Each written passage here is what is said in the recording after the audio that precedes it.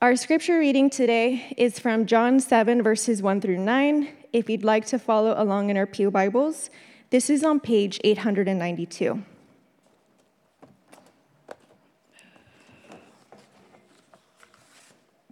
After Jesus went about in Galilee, he would not go about in Judea, because the Jews were seeking to kill him. Now the Jews' feast of booths was at hand, so his brothers said to him, "Leave here and go to Judea, that your disciples also may see the works you are doing. For no one works in secret if he seeks to be known openly. If you do these things, show yourself to the world." For not even his brothers believed in him. Jesus said to them, "My time is not yet come, but your time is always here. The world cannot hate you, but it hates me, because I testify about it that its works are evil. You go up to the feast. I am not going up to this feast, for my time has not yet fully come." After saying this, he remained in Galilee. This is the word of the Lord.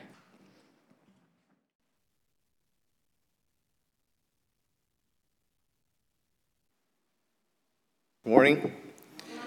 Let's pick up from where Myra read. We'll read a few more verses up until verse 14, and then we'll take it from there.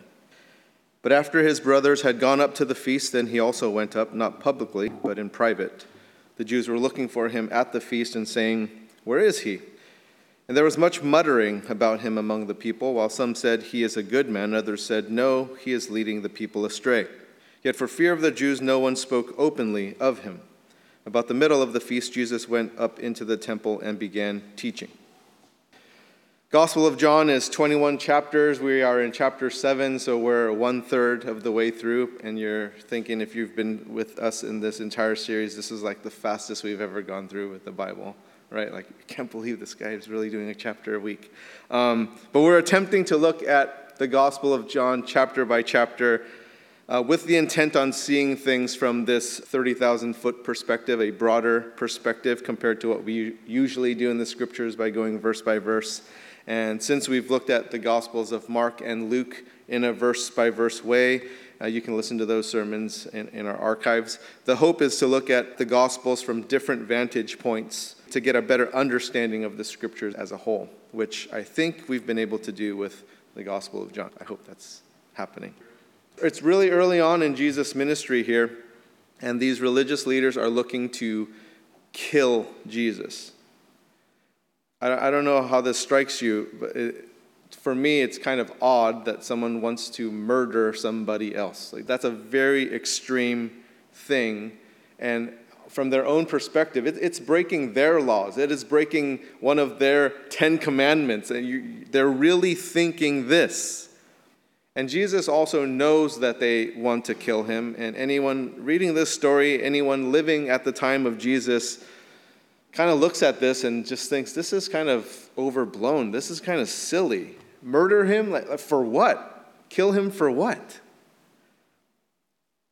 Because is what Jesus has done so far, is that justified for killing someone? So it's kind of crazy. Because Jesus wasn't guilty of murder. He didn't kill anyone. So he's guilty, they want to have him suffer under capital punishment. It's just not a justified charge to want someone dead. So it just seems kind of really odd. Now, what Jesus taught was very challenging to the religious leaders, and these religious leaders reject Jesus' teaching. And it is so bothersome to them that they want him dead. So the question to ask is, why? And when we look at this why, there are really only two options when it comes to Jesus. You can either wholeheartedly accept him by faith as your Lord and Savior and Master, and then on the other hand, you reject him. And if you reject him, he becomes intolerable to you. And in chapter 7, Jesus was encouraged by his brothers to go to the Feast of Booths. His brothers don't believe that he's the Christ, the Messiah, and they are just messing with Jesus. You should go. Like, oh, you should go show your disciples what you're all about and show them what you got, right? Go to Jerusalem and publicly show them what you can do. And these guys are just egging him on, messing with Jesus. And eventually, Jesus does go to this Feast of Booths. And there's this growing opposition, there's this growing misunderstanding against Jesus, which is what we have here in verses 15 through 36, and I'll leave that for you to read on your own. We're going to skip down to verse 37, where Jesus gives this invitation. In Jesus' invitation, this is found in verses 37 through 39, and this chapter is about this growing opposition against Jesus. So we've already found that these religious leaders are conspiring against Jesus to kill Jesus, and that starts back in chapter 5, and it just continues to grow. And then we read this verse in chapter 7, verse 1. After this, Jesus went about in Galilee. He would not go about in Judea because the Jews were seeking to kill him. Then you go down to verse 19. Has not Moses given you the law? Yet none of you keeps the law. Why do you seek to kill me? Verses 25 and 26. Some of the people of Jerusalem therefore said, is not this the man whom they seek to kill? And here he is speaking openly, and they say nothing to him. Can it be that the authorities really know that this is the Christ? Verse 30. So they were seeking to arrest him, but no one laid a hand on him because his hour had not yet come. Verse 32, the Pharisees heard the crowd muttering these things about him, and the chief priests and Pharisees sent officers to arrest him. Why do I bring this up? Because in this chapter, we are already given 5 occasions from verses 1 through 32 where this opposition is looking to kill Jesus, is looking to arrest Jesus. And this opposition is just continuing to grow. Now, if you look at this, you'll see this key word there. It's this word muttering. Muttering. And this is partly why this opposition grows. This is partly why the misunderstanding grows. Look at verse 12. And there was much muttering about him among the people. And then also verse 32. The Pharisees heard the crowd muttering these things about him. Unfortunately, this is something that happens all the time. Within our families, within our church, our workplaces, our schools, our media, muttering. Mutter, mutter, mutter. Like always muttering. Always muttering. And the thing is, it's so destructive. So destructive. Why? Because it's so hidden. It's not like out front. It happens behind the optics, because when you talk to someone, how are you doing? How's your family? And then they talk back like, oh, that person is like so terrible, and you know what they did? And there's all this muttering stuff. And it's what's behind the optics that is so destructive. People who say things behind others' backs when they wouldn't say it to their face. Muttering. And when you mutter, it's often not about good things. When you mutter, it's usually a negative thing. And so here's something Jesus said about the words that we speak. Matthew chapter 12, starting in verse 34. You brood of vipers, how can you speak good when you are evil? For out of the abundance of the heart, the mouth speaks. The good person out of his good treasure brings forth good, and the evil person out of his evil treasure brings forth evil. I tell you, on the day of judgment, people will give account for every careless word they speak.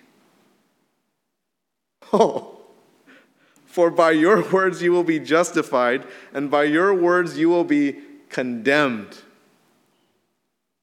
Those are such sobering words that are coming from our Lord. And all I can do is pray for mercy and forgiveness for those who have spoken carelessly. Because there are so many who have done this very thing, whether it's in our families, in our church, workplaces, schools, media, all these different places, muttering, grumbling. So here we have this muttering that grows the opposition against Jesus. And here's something to realize: when you are on the side of Jesus, sooner or later there will be muttering and grumbling against you. Sooner or later. Things will be said behind your back. And the things said aren't speaking well of you most of the time. For out of the abundance of the heart, the mouth speaks. This is very revealing about us, what we say, what we mutter about, what we grumble about. And chapter 7 shows us that this opposition against Jesus continues to grow. Also shows that there's this misunderstanding, this confusion about Jesus that continues to grow, because they're not talking directly to Jesus. They're just muttering behind his back. And essentially, the question everyone is having while they mutter is, who's Jesus? Who is that guy? And there's so many questions surrounding Jesus in chapter 7. Did you notice all the question marks in chapter 7? There's so many. I didn't actually tally up if these were the most questions within a chapter, but it very may well be. But there are 19 questions just in this chapter. A bunch of questions all regarding Jesus, all about Jesus.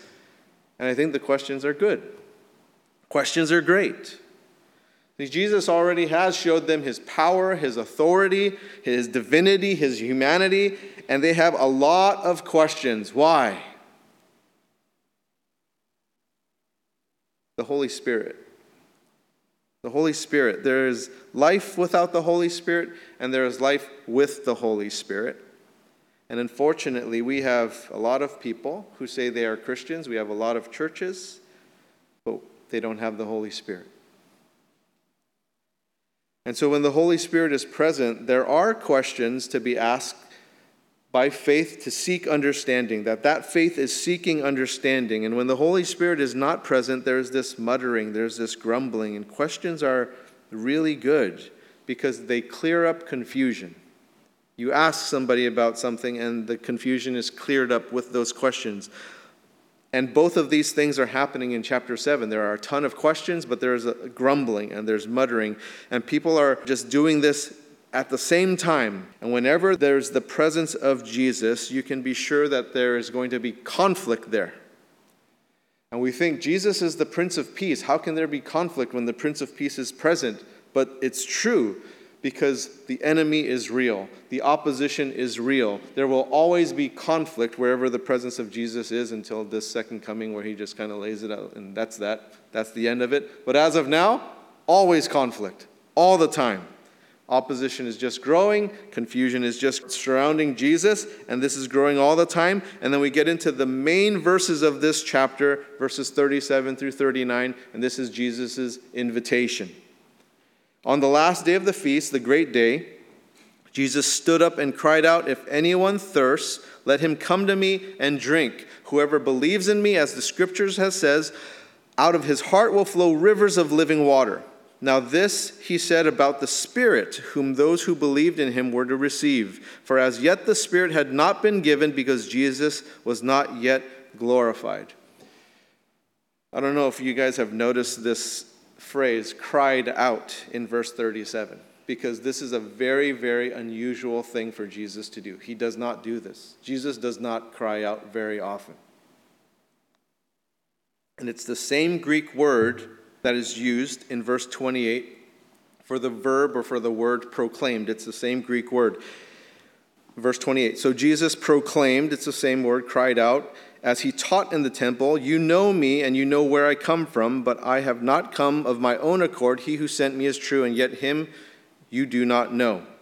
And so this crying out is a very unusual thing with Jesus. He's not one to cry out. He's not one to lift up his voice. He's usually kind of calm, gentle, collected, and he just kind of speaks. He doesn't cry out. And this is prophesied about him in Isaiah. Isaiah chapter 42, this is said about Jesus. "Behold my servant whom I uphold, my chosen, in whom my soul delights. I have put my spirit upon him. He will bring forth justice to the nations. He will not cry aloud or lift up his voice or make it heard in the street. A bruised reed he will not break, and a faintly burning wick he will not quench. He will faithfully bring forth justice. He will not grow faint or be discouraged till he has established justice in the earth, and the coastlands wait for his law." Matthew wrote about this. He quotes Isaiah 42 in Matthew chapter 12. All this to say, this is very atypical behavior for Jesus, to cry out, to lift up his voice. Jesus is not the person that likes to bring attention to himself, but in this case, it's appropriate. In most cases, it's an inappropriate way for Jesus to express himself, but here he finds that I'm going to do this. Characteristically, he is gracious with his voice. He is gentle, he is calm, he is tender. That's typically Jesus. And in verses 28 and 37 are these two appropriate occasions in this chapter where Jesus demands to be heard. He demands to be heard. And what Jesus has to say on these two occasions were really important, and he raised his voice to demand attention to what he had to say. Now, we have to get some context around this in terms of why he did this. He cries out this invitation in verses 37 through 39, and we need to look at what was happening during this time. So, verse 37 says, "On the last day of the feast, the great day, Jesus stood up and cried out, 'If anyone thirsts, let him come to me and drink.'" Now, the feast that he's speaking about here is the Feast of Booths, also called the Feast of Tabernacle. In Hebrew, it's called Sukkot. It's this annual festival. It happens during the fall when people would come together, and in their houses, they would put up these tents.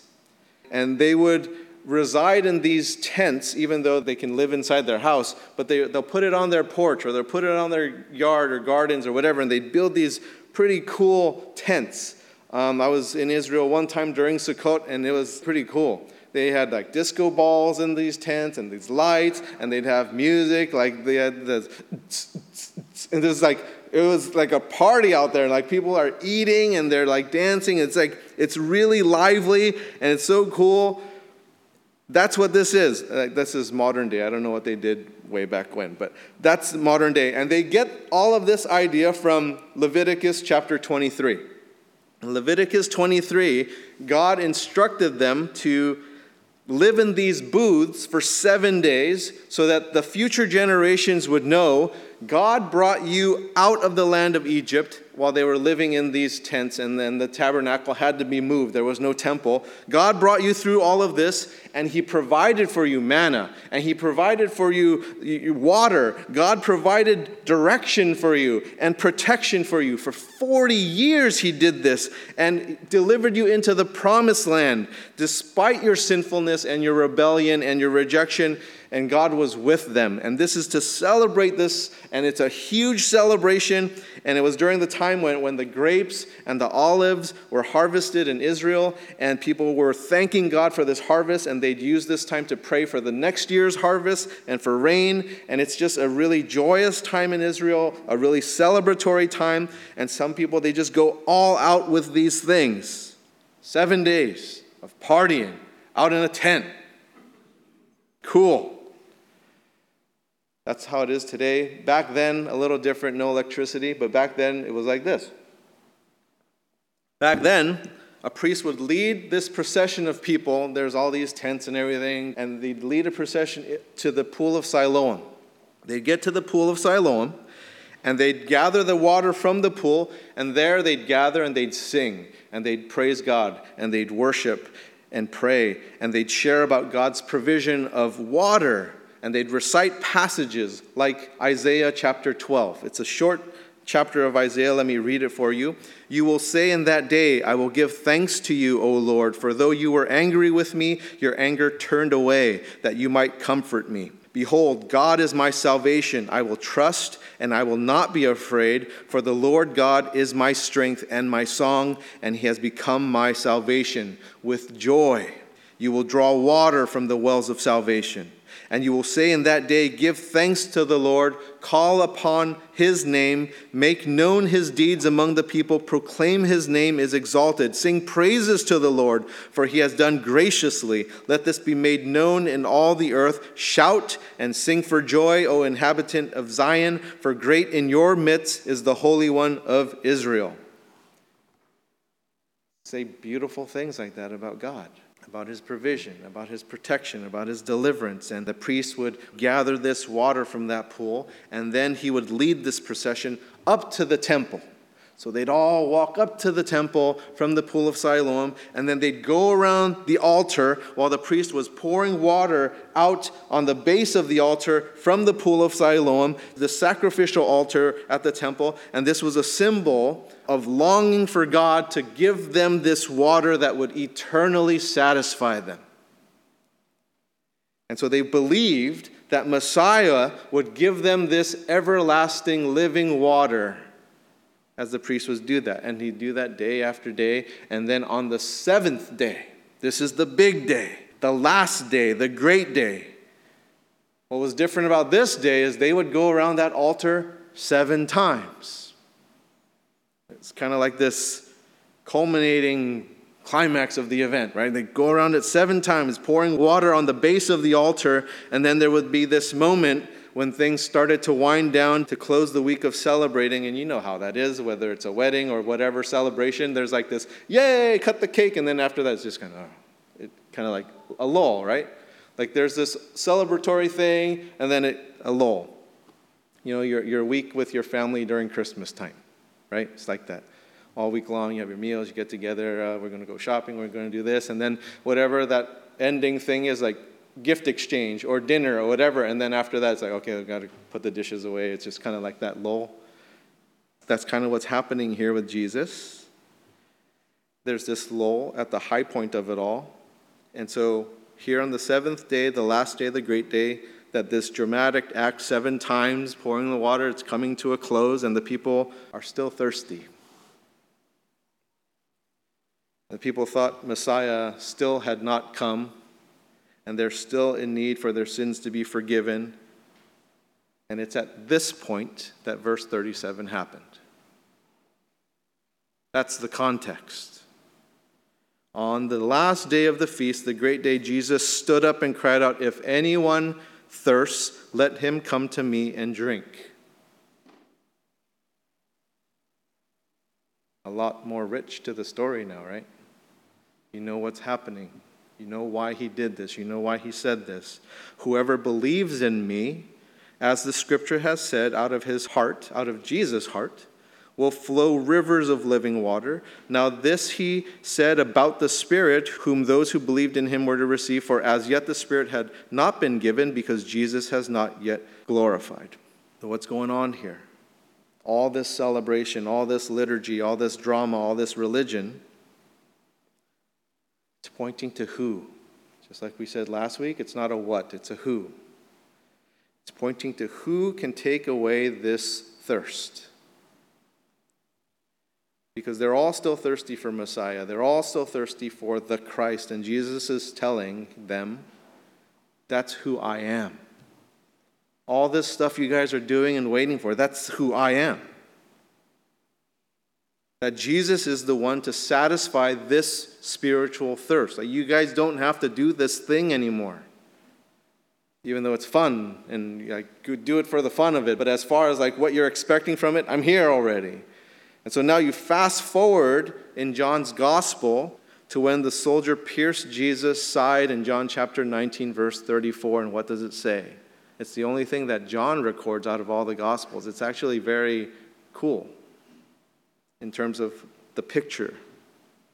And maybe you'll read this differently. But one of the soldiers pierced his side with a spear, and at once there came out blood and water. Not a coincidence that John has been writing about living water in these past 2 chapters, and the Samaritan woman at the well, and talking about living water. And we're at this point at the pool of Siloam with the Feast of Booths, and he's talking about everlasting water.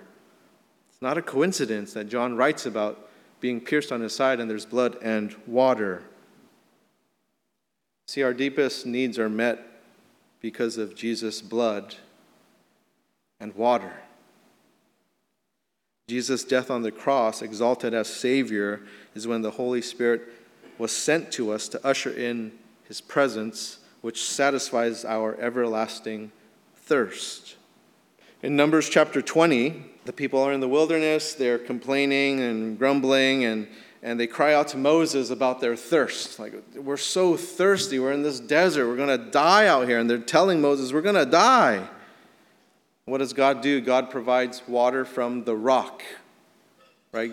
Moses struck the rock and the water came out of the rock for the people. That was this Old Testament picture of Jesus whose side was struck. On the cross, his blood and water provides salvation, deliverance for his people. That water symbolized the Holy Spirit, who satisfies our spiritual needs by bringing us to faith in Jesus Christ, to drink of Jesus Christ. Everyone needs their spiritual thirst quenched. You're always thirsty. You're always looking for that next thing. Everyone has spiritual needs, and that's only quenched by the living water of Christ. We all need the Spirit, the Holy Spirit, to reveal Jesus to our hearts. And it's not until those things happen that Jesus is then glorified in our lives. It's how it happened for the disciples at Pentecost. It's how it happens for us today. Our spiritual thirst, our spiritual need is satisfied in Jesus Christ. The gift of the Holy Spirit is given to us by Jesus Christ. And then the glorifying, the honoring, the exalting of Jesus Christ in my heart through my life. So the question is for all of us this morning: is your spiritual thirst quenched by Jesus Christ? Have you received the Holy Spirit? Is Jesus glorified in you? You notice, like, if you answer yes to any of those questions, you're a believer. It's not like you have to answer each one of those. But they all go with one another. They're all hand in hand. You get one, you kind of get yeses to all three of those things. So if you're still thirsty, or if you haven't received the Holy Spirit, or Christ has not been glorified in you, this is your invitation. Verse 37 through 39 is your invitation, and Jesus is crying out to you, saying, like, I'm it. This is it. This is for you. You can come back and we can party and we can do this tent stuff, but you don't have to thirst anymore. You can just do that just to participate and celebrate what happened with God's deliverance in the past. And Jesus invites you to drink of this living water in your heart, and the Holy Spirit will be with you, and you will be forgiven of your sins. You will be a new creation. You will drink and you will be satisfied by the living water of Christ. Let's pray.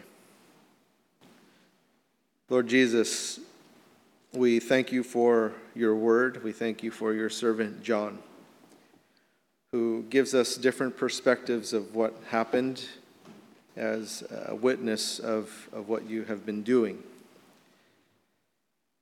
Lord, thank you for all the ways you provide for us and your deliverance.